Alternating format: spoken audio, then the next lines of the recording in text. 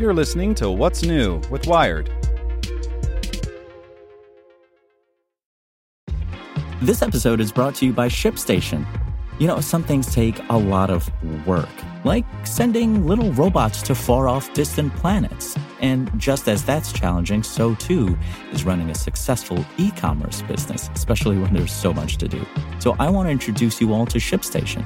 Now, I love using ShipStation because of its easy-to-use dashboard, which makes managing orders and printing labels a breeze and super smooth. Oh, and the customer service is just out of this world. It's exactly what you need to help grow your business. Sign up for your free 60-day trial at shipstation.com/technews. That's shipstation.com/technews. This podcast is supported by Tools and Weapons, the podcast hosted by Microsoft Vice Chair and President Brad Smith. Each episode features insight you won't find anywhere else from the center of the conversation surrounding emerging technologies like AI. Right now on the podcast, you can hear a special episode where Brad Smith lays out Microsoft's vision for a vibrant marketplace driving the new AI economy. To hear more, follow or subscribe to Tools and Weapons with Brad Smith wherever you get your podcasts. Here's today's spoken edition of Wired. Review Amazon Fire HD 8 by Jeffrey Van Camp. Do you prefer your candy bars king size, regular, or fun size? I've always favored the middle. Regular size bars are big enough to satisfy, but not so huge that I feel that pang of guilt in my sugar-ridden stomach. Buying a tablet from Amazon is similar. You can opt for a cute 7-inch Fire, but there's a good chance it'll feel too small. Or you can buy a big 10-inch Fire, which for some will be unwieldy. The 8-inch Fire? In my opinion, it's just right. The latest Amazon Fire HD 8 has a 1280 by 800 pixel 8-inch screen that's robust enough for watching movies on a long bus ride, though the viewing angles aren't amazing, and small enough that you can still hold it with one hand. Its size makes it easy to type with your thumbs, play games like Red Ball 4, or read like a book. It's just about ideal. It's no bastion for beautiful high-end design, but the plastic Fire feels sturdy enough. The screen is glass, like you'd expect, but collects finger grease like crazy.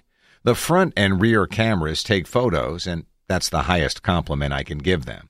Most of the ports and buttons are crammed onto the top edge of the tablet, but they usually don't get in the way, though things got messy when I needed to charge, plug in my headphones, and adjust the volume at the same time.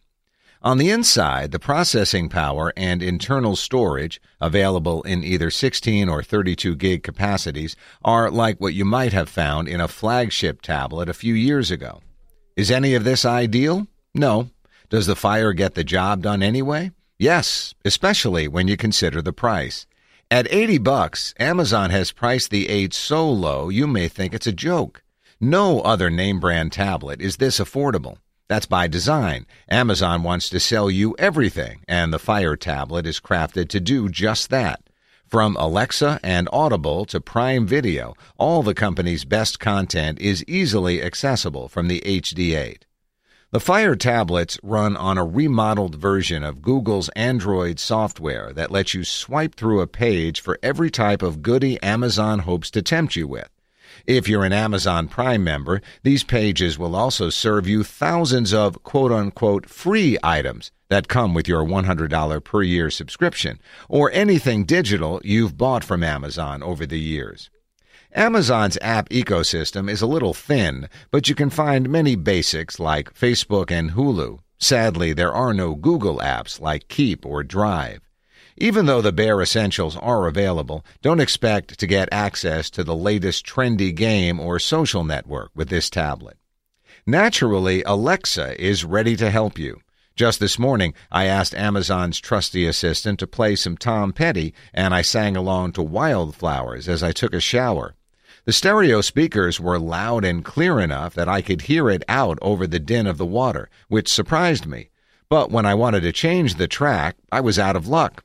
Unlike Amazon's larger Fire HD 10, Alexa isn't fully hands-free. That means you can't yell commands at the Fire from across the room like an Echo speaker.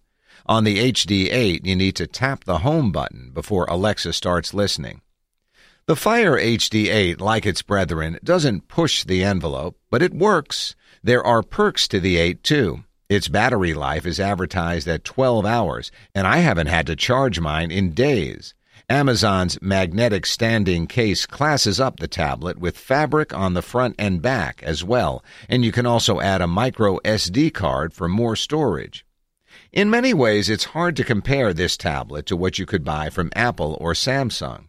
But at $80, you can buy 4 HD8s for the price of the cheapest iPad, enough for the whole family.